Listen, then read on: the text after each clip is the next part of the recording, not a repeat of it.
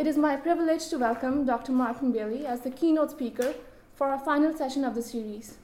Today, he will explore the epistemological foundations of a truly Indian international thought of India as we revisit with him the forgotten histories of this discipline in the country.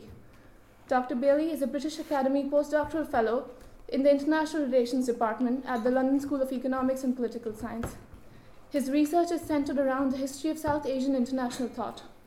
His book, Taming the Imperial Imagination, Colonial Knowledge, International Relations, and the Anglo-Afghan Encounter, 1808 to 1878, won this year's International Studies Association Francesco Guicciardini Prize for Best Book in Historical International Relations.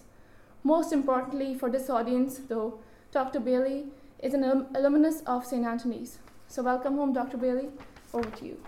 Thank you very much, Jyotsna. Thank you for that warm introduction, and it's a real pleasure to be here, and thank you to you all for coming as well. This is something of a homecoming. I was here for 2 years as an MPhil student, back when this building didn't exist. So in some ways it's a bit of a shock to see it there. And in fact, one of the things that I miss about St. Antony's was the very international kind of cohort of the students here. And it certainly improved my kind of welcoming into the discipline and my understanding of what international relations was all about. And on a social level, as an aside, one of the things that we used to do was what we called extreme croquet, which was a kind of an abomination of what you normally understand as croquet, that could only come through a kind of hybrid sort of syncretic internationalism that St. Antony's offered. And unfortunately, I think the new buildings have kind of put paid to that, because we used to do it around the Hilda Bess. But it doesn't, there's too much concrete in the way now. So that's a pity, but I suppose it's progress in some ways. So thanks to Jyotsna and to the INSA for inviting me here today. It's a real pleasure to be here. The INSA is an interesting organisation, and I was asking you a little bit about it, because in some ways, the bringing together of scholars, of students interested in India and sort of pursuing academic studies follows in a venerable, long-standing tradition of promoting India's national interests. And in fact, just as early as 1922, the INC received a memorandum on publicity work in America, a new but permanent plan, which stated that India must create and control public opinion in foreign countries at her own expense in order to safeguard the interest of her sons and daughters and to let the world know of India's ideals. And this led to the setting up of the Tilak, I think it became known as the Tilak tuition scholarships, that covered specialisms including political science and economics. So just this little sort of nugget, this little history here, showing you the connection between the pursuit of academic studies, including political science, as part of a national anti-colonial project, as part of pushing forward India's interests in the world. And there is a link between that sort of story and what I'm going to talk to you about today. So the project that I'm going to talk about is kind of an overview of some of the research I've been doing as part of this British Academy project on international thought in India. And in a nutshell, it offers a global historical sociology of international thought in India in the first half of the 20th century, from about 1910 to about 1950, encompassing intellectual, institutional, and political movements and their global connections. And the project is kind of halfway through at the moment. So this is very much live research. And I'm going to approach the talk today kind of as a seminar. So I'll be really interested to hear your sort of take on what I'm doing, some constructive criticism or maybe even deconstructive criticism. And I'm going to be talking a lot about international relations today. So what I mean by this is not just the disciplinary pursuit of IR, as an ordered sort of systematized branch of the social sciences, but also international thought more broadly. So I view these as kind of, in this period at least, kind of synonymous. And as a good MPhil graduate, I will lay my methodological and theoretical cards on the table At the outset. In terms of my approach, my research continues a kind of an interest in historical sociology, broadly speaking. So I'm interested in how social kinds, if you like, are formed and move across time and space. So we could talk about concepts like the state, like territoriality, like sovereignty, as I explored in some of my previous work. But the problem that historical sociology is attempting to deal with is the fact that in social science we often reverse engineer these concepts when dealing with history. So we look for what we understand as an ideal type of the state, for example, in the past, and we don't contextualize it in its historical setting.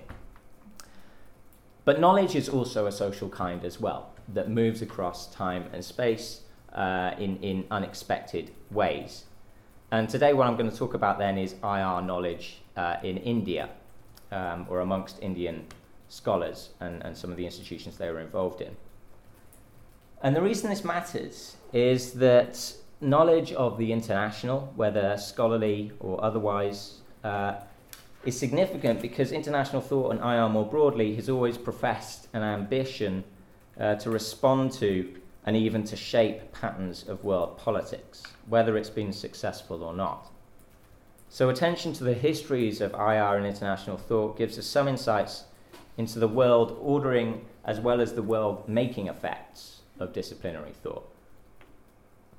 And Indian international thought in the first half of the 20th century is a particularly illuminating case study, if I may be so positivist.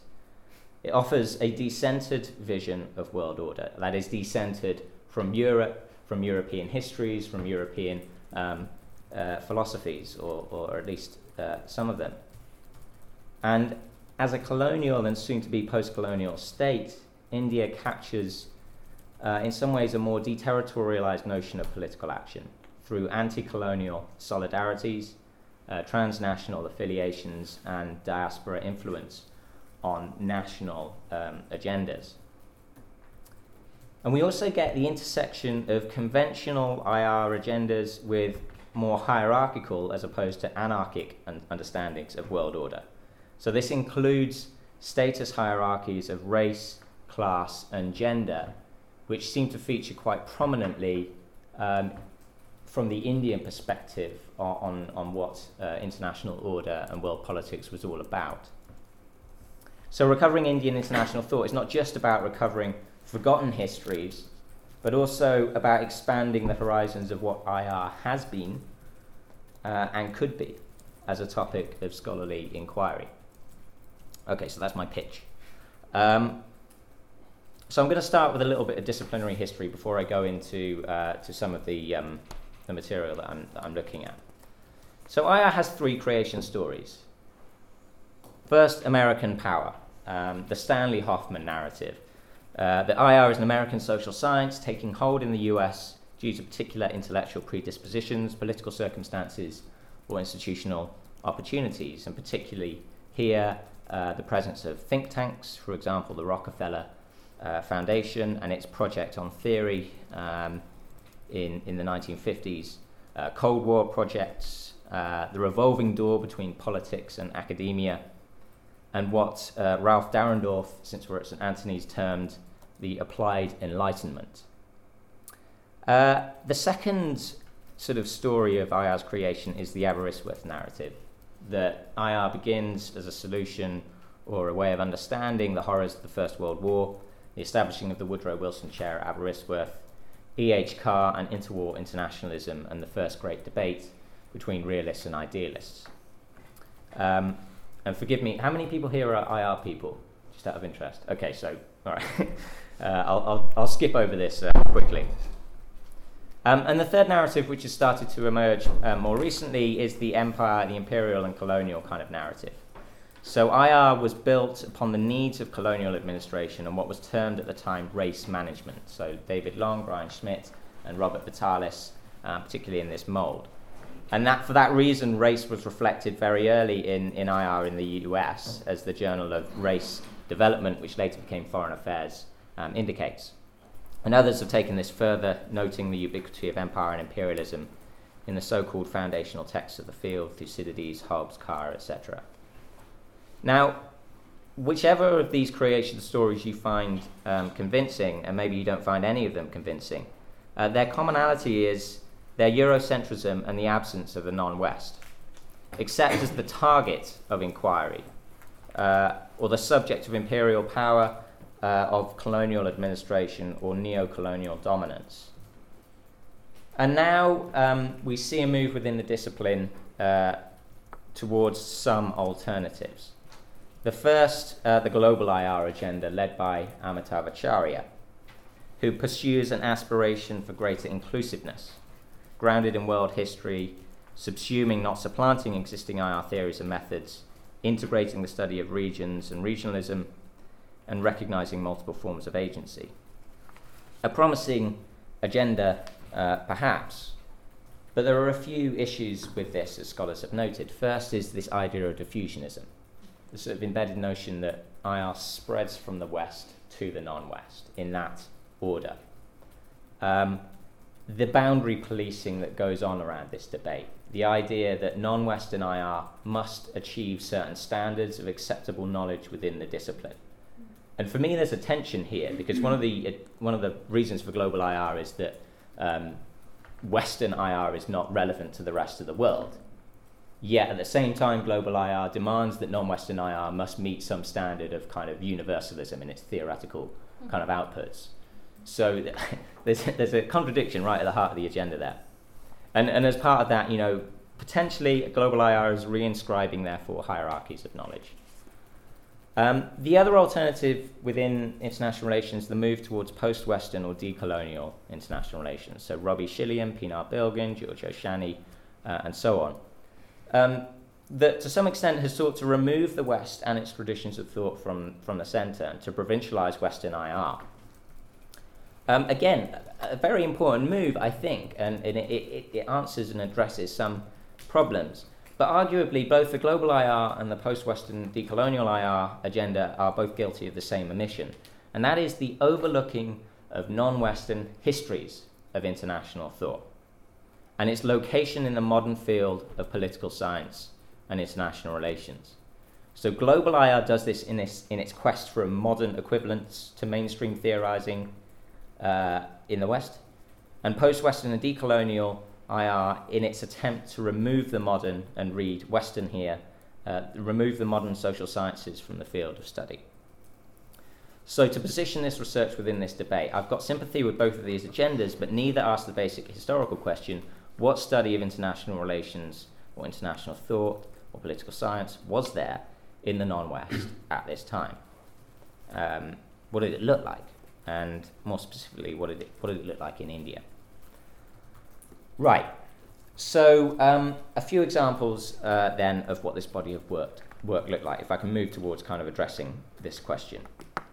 So my first example is the Indian sociologist, political scientist, economist, political theorist, Benoy Kumarsaka. A child prodigy who entered Calcutta University at the age of 13, making us all look inadequate.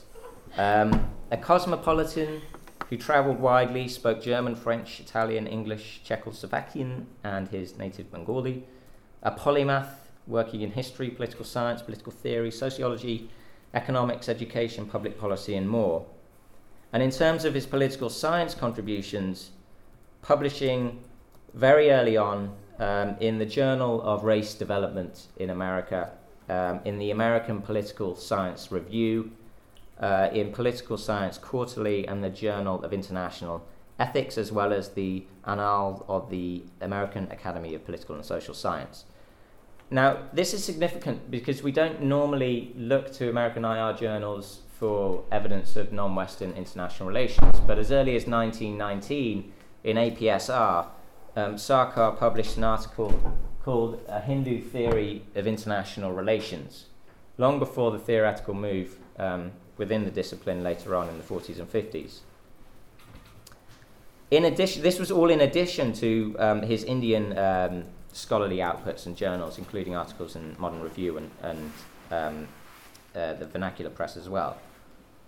And these topics included IR theory, world history, economic planning, public finance, Chinese religion, democratic and republican institutionalism, and so on and so forth. So a rich tradition, as Sarkar, a leading example of a scholar whose work made an impact beyond India, and he wasn't the only one. Taraknath Das, a US-based political scientist, an exile actually from India, teaching at Columbia University, a PhD from Georgetown, publishing in Political Science Quarterly as well, Journal of Race Development, and the American Journal of Law. The author of numerous books, including Is Japan a Menace to India and India in World Politics, and a founding member of the Gadar movement. Also formerly involved in offshoots of the Bengali revolutionary movements as well, which is in fact why he originally left India and never returned. Others, including S. Brahmachari, the Assistant Secretary to the Social Democratic Party of India and editor of Yuganta magazine, one of the leading Bengali underground revolutionary movements. He lectured at Clark University on the 20th anniversary on a conference on the Far East on India's independence struggle, and published also in the Journal of Race Development, which, as I mentioned, later becomes Foreign Affairs. M.N. Chatterjee, publishing in the Journal of Race Development 2 in 1916 on the world and the next war, turning the corpus of Western and European peace studies, including Kant, Richard Cobden, Norman Angell, against the supposedly civilized warring powers of Europe, and drawing in this article on his experience in the Glasgow slums, highlighting the hypocrisy of European powers unable to care for their own populations whilst colonizing others. So what you see in many of these works and these outputs is a critique of European knowledge, particularly in relation to European understandings of world order, or what international politics was all about. And this kind of critique, this counter-knowledge, if we can term it that, is a common thread in many of the works, operating on at least two levels. The first was the critique of history and historical consciousness, and I think Benoy Sarkar gives a really great example of this. Some of his scholarly project was in large part about recovering what he termed international India, in keeping with other, with inverted commas, nationalist writers who sought to identify the deep ancient roots of India's place in world history, and this is where the philosophical kind of histories come in, Kautilya, and so on. In Young India magazine, one of the journal, American published student magazines that was supported by the INC, Sarkar prefigured the arguments of Kalidas Nag and the Greater India movement, which he was a member of, by pointing to India's long-standing cultural, intellectual and commercial ties with European and non-European civilizations. India, for Sarkar then, was a product of its location in what he called the grand whirlpool of human affairs, a product of Visva Shakti, or world forces, as he explained in his 1911 book, The Science of History and the Hope of Mankind. There was also a critique of Eurocentric historiography here too. That is, the tendency to present non-European and Oriental histories in a wholly negative light. He described the main purpose of the Futurism of Young Asia, his 1922 book, as, quote, a war against colonialism in politics and against Orientalism in science. Orientalism in science. This is 1922, so about 50 years or more before Said. And to quote him, the archaeological, exploratory and translation work done in and about Asia during the 19th century and since under the auspices of Euro-America governments and research societies is indeed marvellous.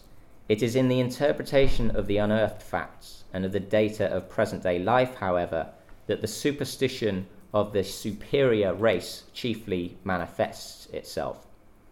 And you'll see that word race coming up again and again in his interpretation of what he terms the science, or the European science of history.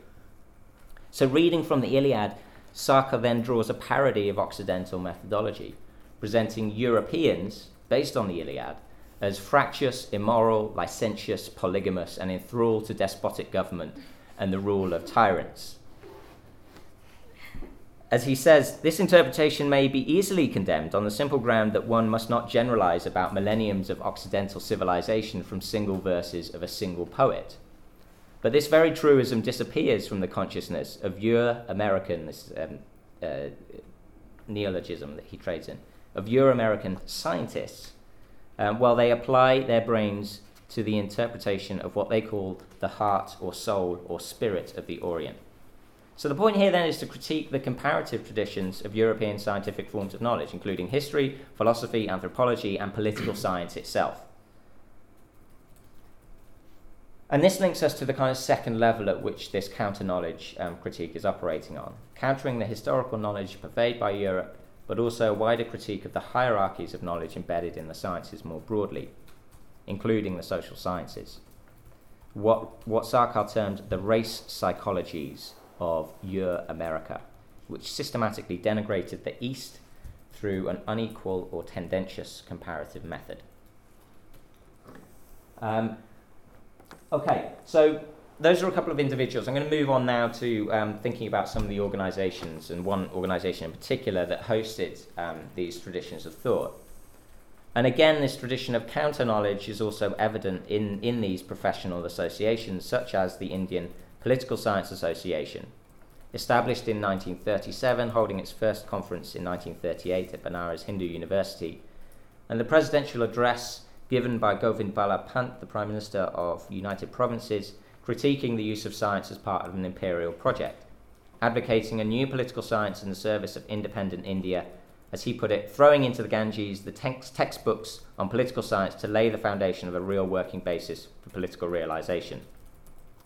The Indian Journal of Political Science followed in 1939 and is still in publication to this day, presenting conference proceedings, including papers submitted to the section on international affairs, articles including topics on reform of the League of Nations, problems of international peace, Sino-Japanese relations, and the status of the Indian diaspora, as well as Muslim political theories of rebellion.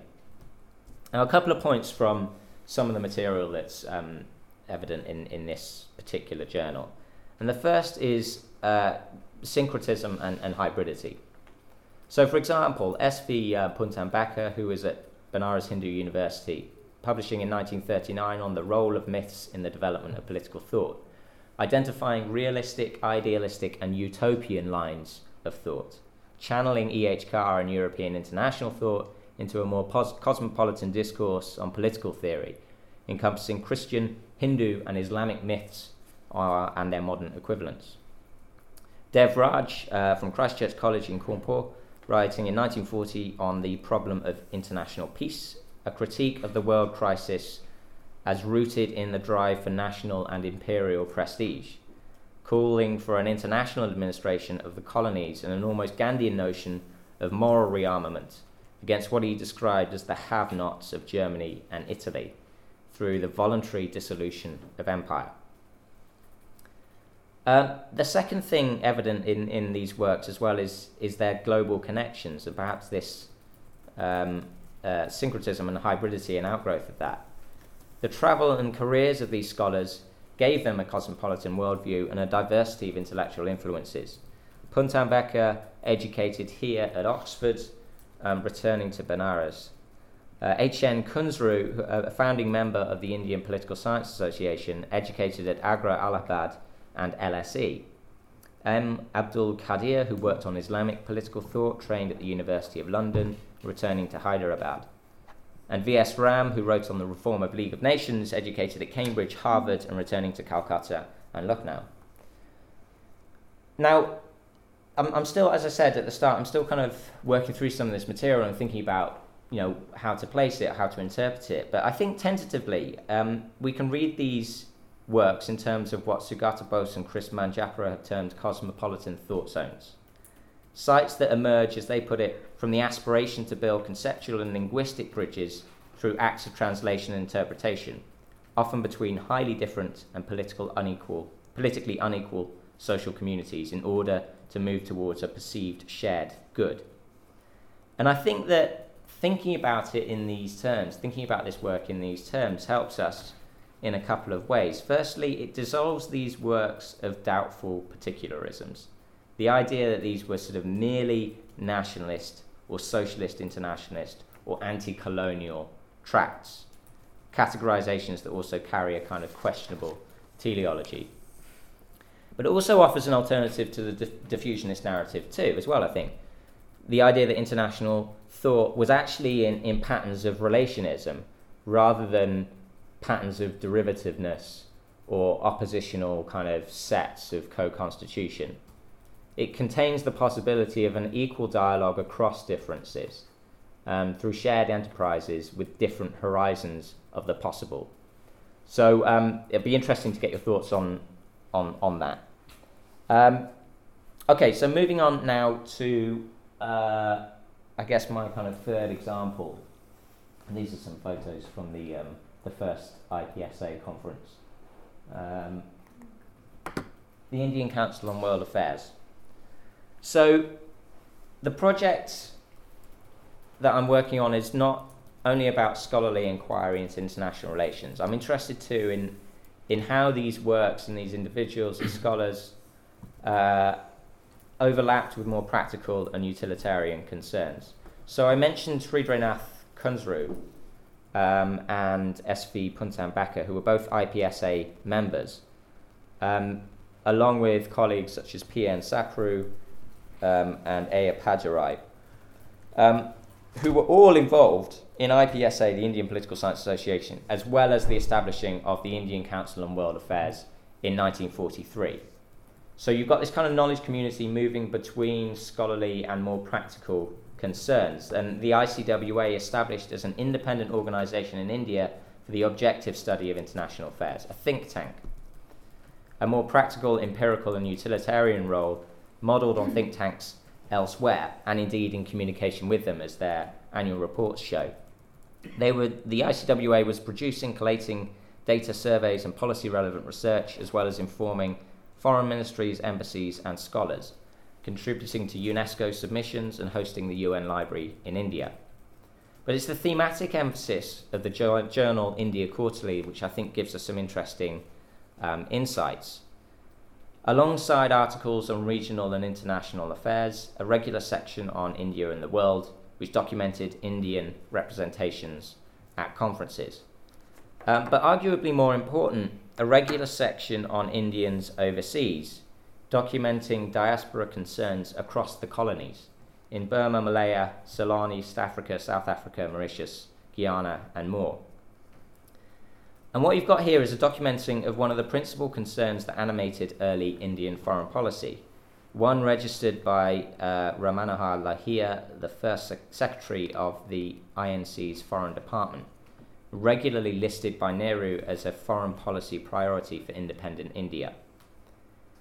And this topic of Indians overseas was a reflection too of the intersecting themes of class and race that defined Indian perspectives on world order at this time. The British Empire at this point, in a sort of desperate and ultimately failed attempt to reform, was establishing new hierarchies, legal hierarchies across the colonies, partly as a way of buying off settler European communities as well as independence movements within those colonies. The Indian diaspora, which existed prior to colonialism but was certainly motivated by colonial rule in India, a sizable Indian representation in across the British Empire, was systematically forced down the legal hierarchy, being disenfranchised in terms of its legal rights, its political representations, and its right to own land. So you've got an international topic, an international concern rooted in imperial and colonial politics, which is having a demonstrable impact on India's vision of post-imperial world order, very much shaping India's early foreign policy agenda. That is, the status of Indian nationals and the Indian diaspora in the colonies across the world. But more than this, I think a manifestation in this policy issue of one interpretation of what was termed Greater India, a post-territorial transnational sense of the international, shaping Indian internationalist visions emerging in the shadow of late colonial world order, and also intersecting or in some sort of dialogue with ideas of Greater Britain, as Duncan Bell has written about, Greater Syria, and of course Greater Germany, and other ideas as well. And so some of these themes, this kind of alternative menu of internationalist concerns, were demonstrated in the Asian Relations Conference of 1947, one of the ICWA's greatest achievements. And at that conference, delegates were asked to prepare briefings on an agenda which included national movements for freedom, racial problems, inter-Asian migration, and the status of women and women's movements, bringing together Asian nations and establishing the foundations for the later Bandung Conference of former colonies, which did so much to energize Third World internationalism. And Sharini, I know you've written on this as well in your ISA paper. So what we've got here then is, to some extent, I think, a movement between scholarly ideas and impressions of world order and internationalism, moving into a sort of more of a policy agenda as demonstrated by the ICWA. As I've said, not just world ordering forms of knowledge, but also an attempt at world making agendas too. Okay, so a few, this is just a few more pictures of the ICWA. This is Nehru opening the ICWA headquarters. This is Appadurai, the first director of the ICWA, meeting Indira Gandhi. And this is actually taken from JNU's School of International Studies. So one of the things that Appadurai also did, he was a very busy person, was set up the School of International Studies originally at Delhi University, which later moved to JNU. And this is ICWA Sakru House today. I don't know if anyone's been there, but still very much in operation. So a few concluding thoughts, if I can. So the project is not only or even primarily a disciplinary history of Indian IR and international thought. And there are a number of implications, as I've suggested, for the way we think about IR as a global project and the way we think about who claims the international. And so a few themes here. First, I want to stress coevalness and multiple beginnings. IR and international thought as forged in multiple intersecting projects of a scholarly, utilitarian, and political character, transmitted through transnational circuits of exchange and operating on a global scale. Figures such as Benoy Kumar Sarkar were in dialogue with leading figures of US political and social science. The IPSA established at the same time as equivalent scholarly organisations elsewhere and before the British Committee on Theory or the US Project on Theory. ICWA as part of a global expansion of privately funded learned societies set up to collate and dispense useful knowledge of foreign affairs, a shift in the way in which knowledge was ordered, or knowledge on the international was ordered. And also part of a global network of international affairs think tanks, including Chatham House, the Carnegie Foundation, Council on Foreign Relations, and so on. So IR then is necessarily global at birth across multiple and connected sites. And I think by uncovering these histories, we're able to see more clearly what had previously been viewed as separate, the sort of relationalities between these agendas of rethinking world order, tied up in various political projects across various institutional and scholarly sites, and challenging the notion that IR elsewhere should be described either in terms of diffusion, that is, the spreading of knowledge from the West to the rest, or difference, the idea that the non-West has its own ideas. Secondly, I think this project also helps us to stretch the concept of the international, to draw upon Dipesh Chakrabarty. That the international is not just about formal diplomatic exchange, alliance formation, collective action problems, and so on. It's also about anti-imperial and anti-colonial solidarities, about race, class, and gender, and their intersecting topics.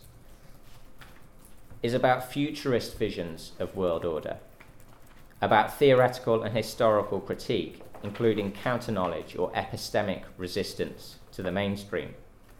And it's about diaspora concerns and transnational movements of scholars, workers, and independence leaders. In short, a thicker conception of the international, helping us to see things that weren't previously there. And thirdly, I think there's an interesting story to be told here on I know this is hopelessly vague, but the political in the forging of Indian international thought, which is not specific to India. For example, the ICWA's close relationship with the Indian National Congress, despite its apparently objective and independent mission statement.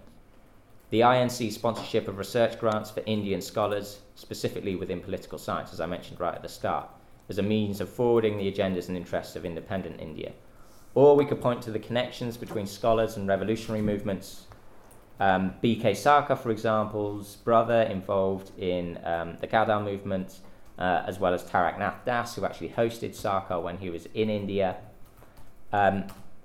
S. Brahmachari and Yugantha, Sarkar's former student, Narendranath Bhattacharya, also known as M.N. Roy, becoming a major sort of communist revolutionary. So the point here is not to outline a conspiracy theory of Indian international relations, but actually to highlight the multiple ways in which politics and IR as a social science intersected. And there are equivalent stories in North America and Europe too, I would argue. There is nothing apolitical about the American social science of international relations. And one final thought, which I haven't actually listed here, is what happens to this community of knowledge?